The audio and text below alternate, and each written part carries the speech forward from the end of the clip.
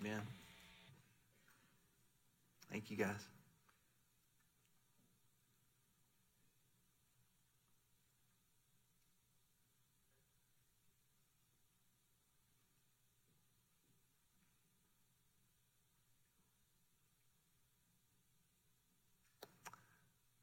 All right. Well, good morning again, friends.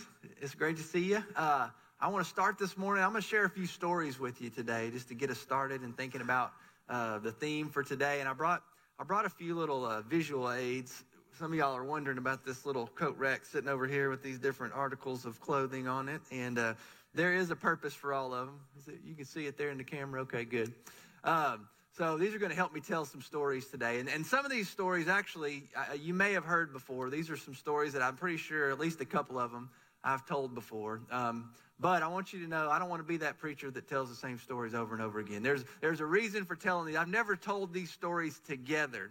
And the reason why I'm sharing that with you is all the different stories that I want to share with you today are kind of to introduce our theme today. So they all kind of have the same theme, and that may not be readily apparent to you while I'm telling them, but they're all going to come together at the end. Do you trust me? Are you with me?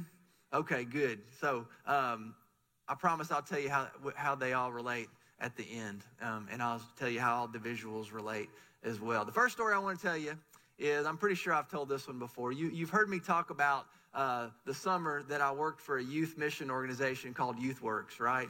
And so they sent me and 3 college students up to Niagara Falls, New York, to spend the summer in this church, downtown Niagara Falls, and we did ministry downtown. And so one night, I woke up, and I was told that there was someone in the church, like someone had broken in the church, and they were there in the church. And so I'm not going to go into all the detail that I have before, but basically what you need to know is instead of calling the police, instead of waiting and getting more information, I just sort of jumped up and sprung into action, and I went downstairs to face whatever unknown battle that I was getting ready to have with what all that I had. My only weapon was I had like this little pocket knife. It was kind of like a multi-tool, and it was about this size. And so I just opened this up, and I just ran downstairs just to find out, just to face whatever was down there, right? And thankfully, by the time I'd gotten down there, someone smarter than me, had called the police, and the police were there, and so they came in with, everything they had. And so thankfully I was able to walk, and by then that person, we never found them. They had already left. But I walked around behind the policeman with my little multi-tool, ready for whatever was about to take place. So that's my first story. The second story that I want to share with you was there was a time that I was invited to lead worship and to speak at a retreat for one of my good friends that I went to school with, and he was a youth pastor in Minneapolis, Minnesota. And so the camp that we went to that I was going to speak at was about an hour north of Minneapolis, and it was in the winter. And so when I flew from Nashville to Minneapolis, I got off the plane, and it was like negative, I don't know how much, more than I had ever experienced before. But I had brought my coat with me. I got my coat here. I'm going to put my coat on just to give you a little visual of it. This was the actual coat, I think, that I had on. And so I showed up, and I was just standing outside waiting for my friend to pick me up. And I had my bag in one hand, and I had my guitar in the other hand, because I was also going to lead worship. I was going to speak and also sing. And so I had my guitar in my bag, and I was standing there, and I looked over, and there was a gentleman standing next to me, and he was kind of looking at me, and I was looking at him. And he looked over at my guitar, and he said something. And I had no idea what he was saying, so I kind of just looked at him real funny, and he said it again. I still didn't get it, and so he said it a third time. And what I realized was, people from Minnesota and people from Tennessee, we speak the same language. We just speak it a little differently, right? And so what I discovered that he was saying was, "What kind of guitar you toting?" And so I said, "Oh, what kind of guitar?" I said, "It's a Martin DCE. I got it a long time ago. I'm a worship leader. I'm here for a camp." And I could tell as I was speaking, he was giving me that same look that I was giving him. Like, what is this guy saying? And so finally he says, "You must be from the South." And I said, "Yes, sir. I'm here to lead worship with one of my friends at a camp." And he said, "Where's your coat?" And I said, well, this is my coat. And he said, that's not a coat. That's a jacket. And so I learned that my coat was actually a jacket that day. And so there's plenty more stories like that, and they all kind of have the same theme. And I'll go real quickly through the other ones. When I first started doing woodwork and working out in my garage with the table saw, what I realized was if I didn't have these goggles on, then I can't even see my notes with these on. I'm gonna have to push them up here. There we go. If I didn't have these goggles on, then I got sawdust in my eyes, in my nose, in my hair, all over the place, right? Also, there was this time that I decided that I was going to play basketball when I was a youth pastor. We played in this 3-on-3 basketball league, and I decided it would be okay for me to wear flip-flops as I played basketball. And what I discovered was if you play basketball in flip-flops, you get blisters the size of basketballs in between your toes. There was another time where I tried to cut the grass without my fishing hat on. And what I did, I got so sunburned that I could not go outside for about a week, right? So probably you probably got a few questions at this point, right? Why would Trey subject himself to looking like this? But also, what do all these stories have in common? Well, here's what they all have in common. And I'm going to go on and take these off again so that you can take me seriously, or maybe a little more seriously. What they all have in common is our scripture lesson today. These were all times in my life where I thought I was prepared, but what I discovered was that I was very dramatically, drastically, emphatically underprepared. I was underprepared for the task at hand, and I paid the price. Or I was saved by someone else. And the reason why I think that'll preach today is because I think that's exactly the situation we find ourselves in sometimes when we try to do things in our own strength, in our own power, instead of relying on God's strength and God's power. Can I get amen on that? That's exactly what I think we can learn from our scripture lesson today about Jesus in the wilderness. And I think that's what we learn from the gospel. The gospel, if it teaches us anything, it's that God has done for us what we couldn't do for ourselves, right? There comes a point in our life where we all have to recognize that as prepared as we thought we were unprepared, that we don't have what it takes to live the kind of life that we want to live, the kind of life that honors God in the way that God wants us to live, but that God has already made a way for us through Jesus. God, he who knew no sin became sin on our behalf so that we might become the righteousness of God, right? That's the good news of God's grace. And that's kind of the lesson that I want us to lean into a little bit today as we continue. We're almost done with this series called Life in the Wild. And again, it's based on the book Jesus in the Wild by Dan Wilt. And it's all about Jesus in the wilderness, the lessons that were learned, the lessons that we can learn from his time there in the wilderness, being led by the Spirit. He was tempted by Satan. His faith was tested before he went out into the world to begin his public ministry. And the lessons that we learn, I think, are true for us as we go through the wildernesses of life, where we come face to face with who we are and whose we are and why we're here, where we learn to embrace our identity and our belovedness and our purpose.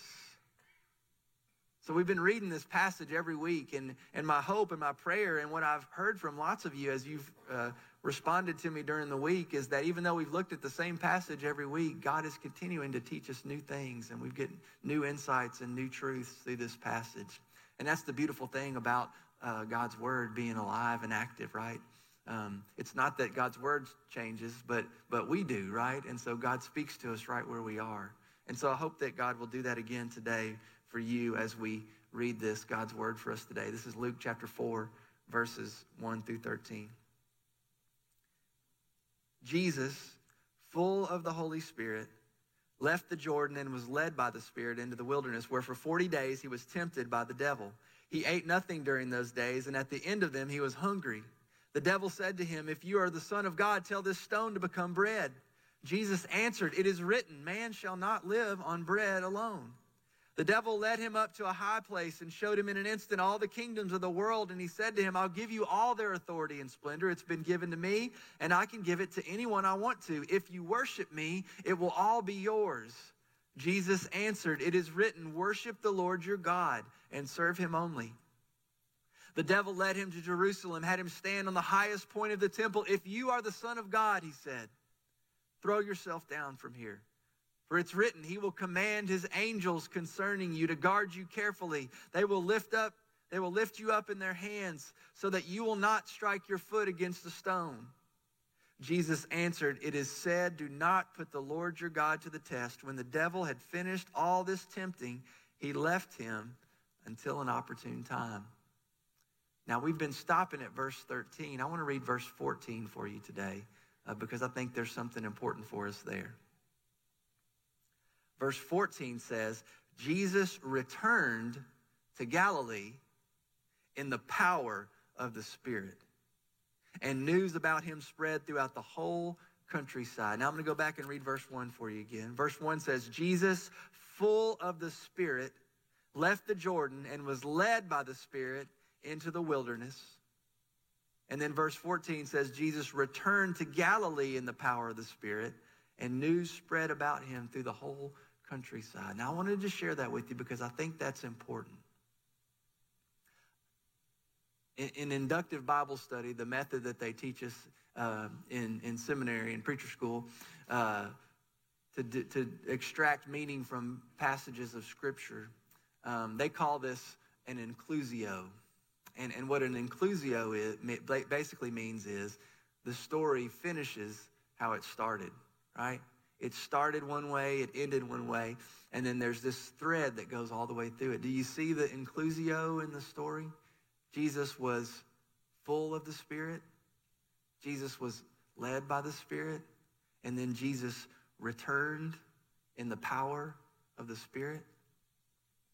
See, an important truth from this passage and many passages in Scripture teach us that the only way for us to be able to walk through the wildernesses of life, to be able to walk through this world and face the battles that we face every day is not in our own strength, not in our own power, but in the power of the Spirit. That we need to be filled with the Spirit, led by the Spirit, and returning back into the world in the power of the Spirit as we go out to do what God has called us to do and to be who God has created us to be. Does that make sense? That's the point that I think I really want us to get from our reading today. And once again, Jesus gives us this great example. His power, right? Even though Jesus is fully God, Jesus is also fully human. And as a human being, he emptied himself and became like us in every way except with sin, because of sin. And he was able to do that through the power of the Spirit and through the Word of God. His power came from the Word of God and the Spirit of God. And so nothing that the world or the devil threw at Jesus stuck to him, right? What we learn here in the story is that every time the devil would throw something at Jesus, it would bounce right off of him and back to the enemy in the form of a faith statement about God's faithfulness, right? What we learn is that it was actually the devil that found out how dramatically unprepared he was to do battle with Jesus, because Jesus had the strength and power of God. And that's where he drew his strength. To see the lessons that we learn from the wilderness that prepared Jesus for life in the world have a lot to teach us about how we can be prepared, not just in the wildernesses of life, but as we go to live out our faith in the world. Are you with me? Does that make sense? And it's not just that story, right? There's places over and over again in the Scriptures that remind us of this powerful truth. And one of my favorite ones, and another reason why I wanted to give you this little display today, is because one of the most powerful pictures of this that I think we have in the Bible is what the Apostle Paul shares with the Ephesians. Ephesians chapter 6, verses 10 through 18. You know that one, right? Where it says to put on the full armor of God. Let me read it for you. Listen to how it begins. Paul says, finally, be strong in the Lord and in his mighty power. Put on the full armor of God so that you can take your stand against the devil's schemes. For our struggle is not against flesh and blood, but against the rulers, against the authorities, against the powers of this dark world, and against the spiritual forces of evil in the heavenly realms. Therefore, put on the full armor of God so that when the day of evil comes, you may be able to stand your ground. And after you have done everything to stand, stand firm then with the belt of truth buckled around your waist, with the breastplate of righteousness in place, and with your feet fitted with the readiness that comes from the gospel of peace. In addition to all this, take up the shield of faith, which you can extinguish the flaming arrows of the evil one. Take the helmet of salvation and the sword of the Spirit, which is the word of God, and pray in the Spirit on all occasions with all kinds of prayers and requests. With this in mind, be alert and always keep praying for all of the Lord's people. See, it says be strong, but not in our own strength and our own power. Be strong in the Lord and in his mighty power. It's God's strength. It's God's power. But we have a role to play too, right? And what's our role? To put on the armor of God, right? I think it's interesting. Paul is drawing from how the Roman soldiers would put on their armor before they would go into battle. And they put on the belt first. And everything was sort of connected to that. That's how they connected the other pieces of the armor. I think that's interesting that it's the belt right in the center, right? That everything's connected to the truth, right? That we need to be connected to the truth, that God's word needs to be here at the very center of who we are. Think for just a minute about some other ways, some other things that we draw strength from, or we put our strength in, that we think will prepare us for everything, every situation and season of life, right? We work out to feel physically strong, right? We read books and articles to feel mentally strong and prepared, and those are all really good things, right? But there are also some not good things, right? Sometimes we compete and we compare and we condemn to make us maybe feel strong in other ways. We think, we believe the lie that if we work harder, or we try harder, or we do more, or we do better than the person next to us, if we make a certain amount of money, if we acquire a certain amount of stuff, then we'll have the strength, we'll have the security that we long for to make it through whatever situation or circumstance that we encounter in life. And then life throws us a curveball, something that we never saw coming. And all those sources of strength are stripped away. And we wonder if we have what it takes to make it through. We wonder if we have the strength to take another step as we walk through this wilderness in our lives. Anybody relate to that?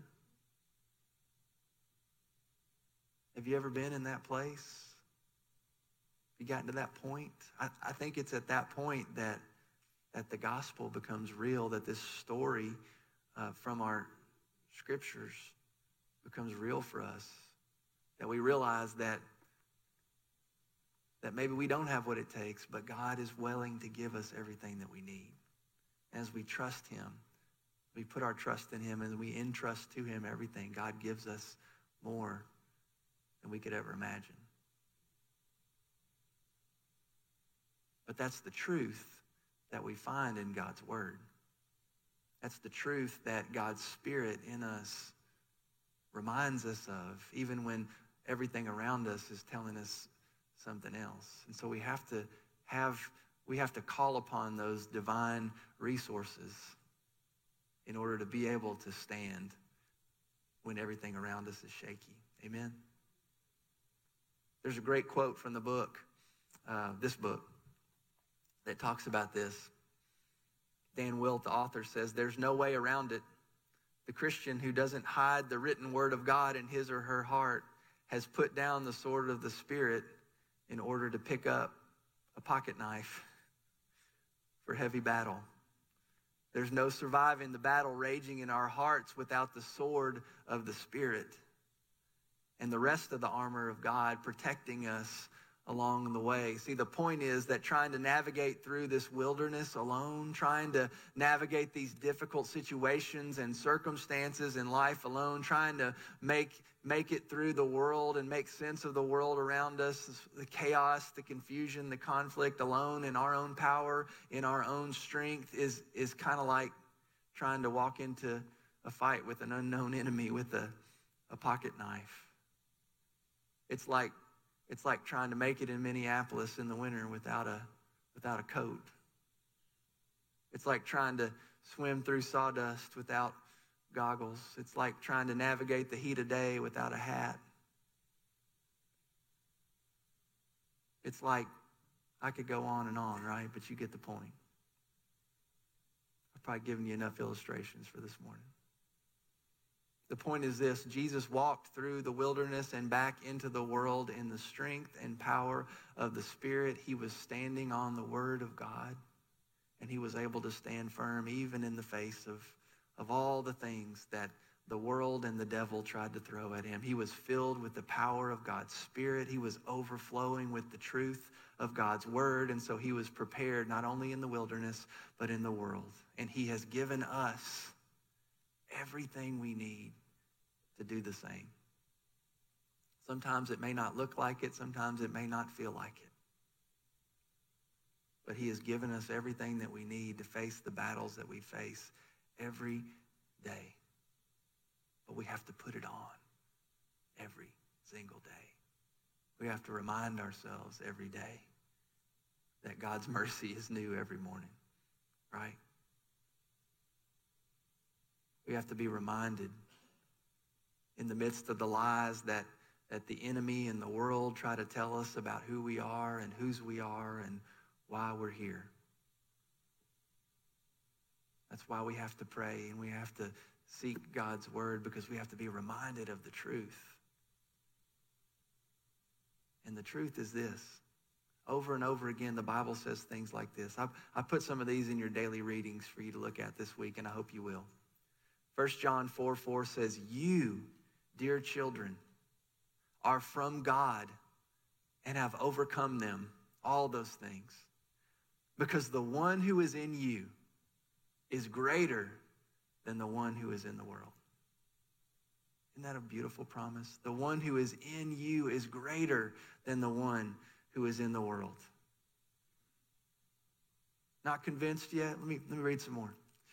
Isaiah 49:17, "No weapon formed against you will prevail, and you will refute every tongue that accuses you." Zechariah 4:6, "Not by might nor by power, but by my Spirit, says the Lord Almighty."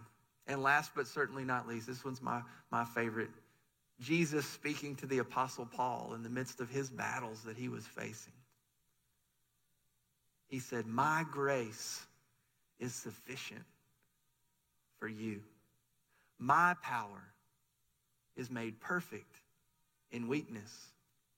And so Paul says, "Therefore I will boast all the more gladly about my weakness, so that Christ's power may rest on me. That's why for Christ's sake I delight in weaknesses, in insults, in hardships, in persecutions, in difficulties. For when I am weak, then I am strong." A couple weeks ago we talked about Philippians 4:13 that Paul wrote also, right? I can do all things through Christ who strengthens me. It wasn't Paul flexing his muscles and saying, I can do all these things. He's saying, I can make it through. I can stand firm. I can walk through any of these things that I have to endure, because it's not my strength. It's the strength of Christ that's in me, enabling me to walk through these things. Again, I could keep going, but I'm not going to. I think you get the point, right? Over and over again, the Bible says be strong, but it doesn't mean try harder. It means trust more. It means be strong in the Lord and in his mighty power. And when our trust fails, when our hearts and minds falter, God's grace is still there to fill in the gaps, to remind us, to pick us back up and say, you know what, you can take that next step because I'm with you and I'm for you and I'm going to give you everything you need. That's the promise, and that's the point of our lesson today. And I hope you understand that. But the point is not that you understand it. The point is that you receive it. The point is that you apply it to your life. So I wonder this morning if you would think about maybe a place where you're trying to walk through something, or you're trying to work through something, or you're trying to wade through something, or you're waiting for something, but you're trying to do it in your own strength, in your own power, in your own patience, in your own resolve. You're trying to work harder or try harder, or you're comparing and competing and condemning, and it just isn't working, and you're wondering what to do next. I wonder if this might be a wilderness-type place where God might be calling you to put on the armor of God, to ask God to fill you with his Spirit, to fix your eyes on the truth of his word, to fit your feet with the gospel of peace so that you might follow Christ and serve others in his name. I wonder if the truth might give you hope and peace this morning, that might set you free to follow Christ more closely in the days and weeks ahead, to face those battles that we all face in different ways every single day. So here's what I want to do. If you'll do this with me this morning, I want to invite you to stand up as you're able and as you're willing.